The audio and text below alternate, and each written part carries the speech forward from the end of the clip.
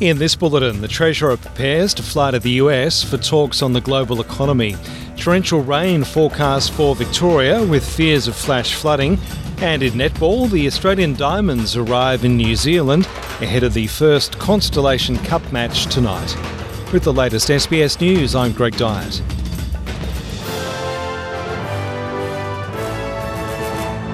The federal government says its first budget will be heavily influenced by Australia's position in the global economy.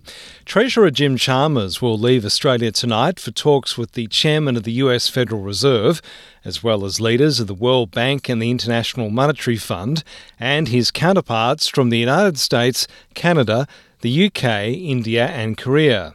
He says prospects for a recession in some major economies appear to have shifted from possible to probable. The Treasurer says this trip will therefore provide him with the information he needs on how Australia should move forward to avoid the same fate. It's an opportunity to take the temperature of the deteriorating global economy to properly understand what it means for us as the government puts the finishing touches on the budget. Flash flooding is expected to hit parts of Victoria in the coming days, with authorities warning of significant storms and sustained floods for communities living near river systems. Watch and Act flood warnings have been issued for several rivers.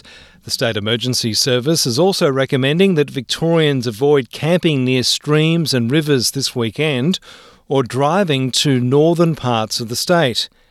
Premier Daniel Andrews says this weather event follows what's been a wet year.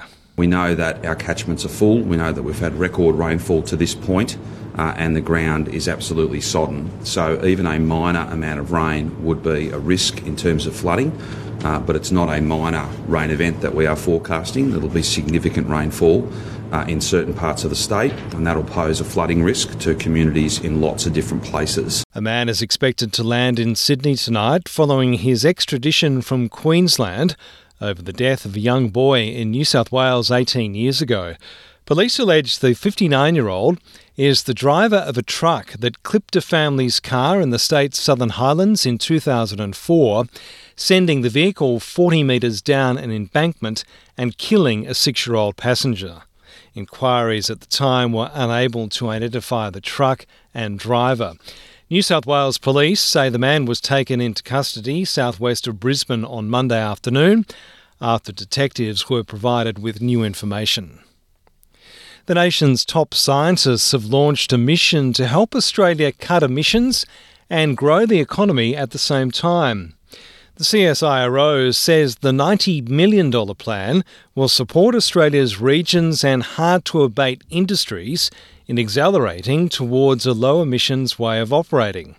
CSIRO boss Larry Marshall says one example is the reduction of harmful methane emissions by making livestock supplements from seaweed and developing technologies that take carbon out of the atmosphere.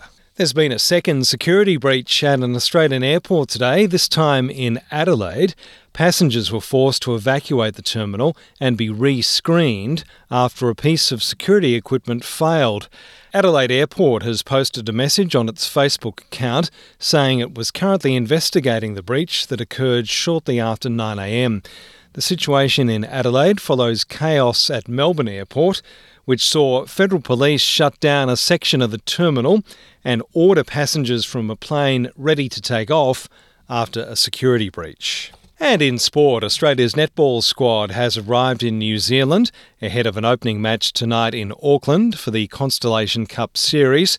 The Ferns need to win only 2 games in the 4-test tournament to keep the trophy in their hands.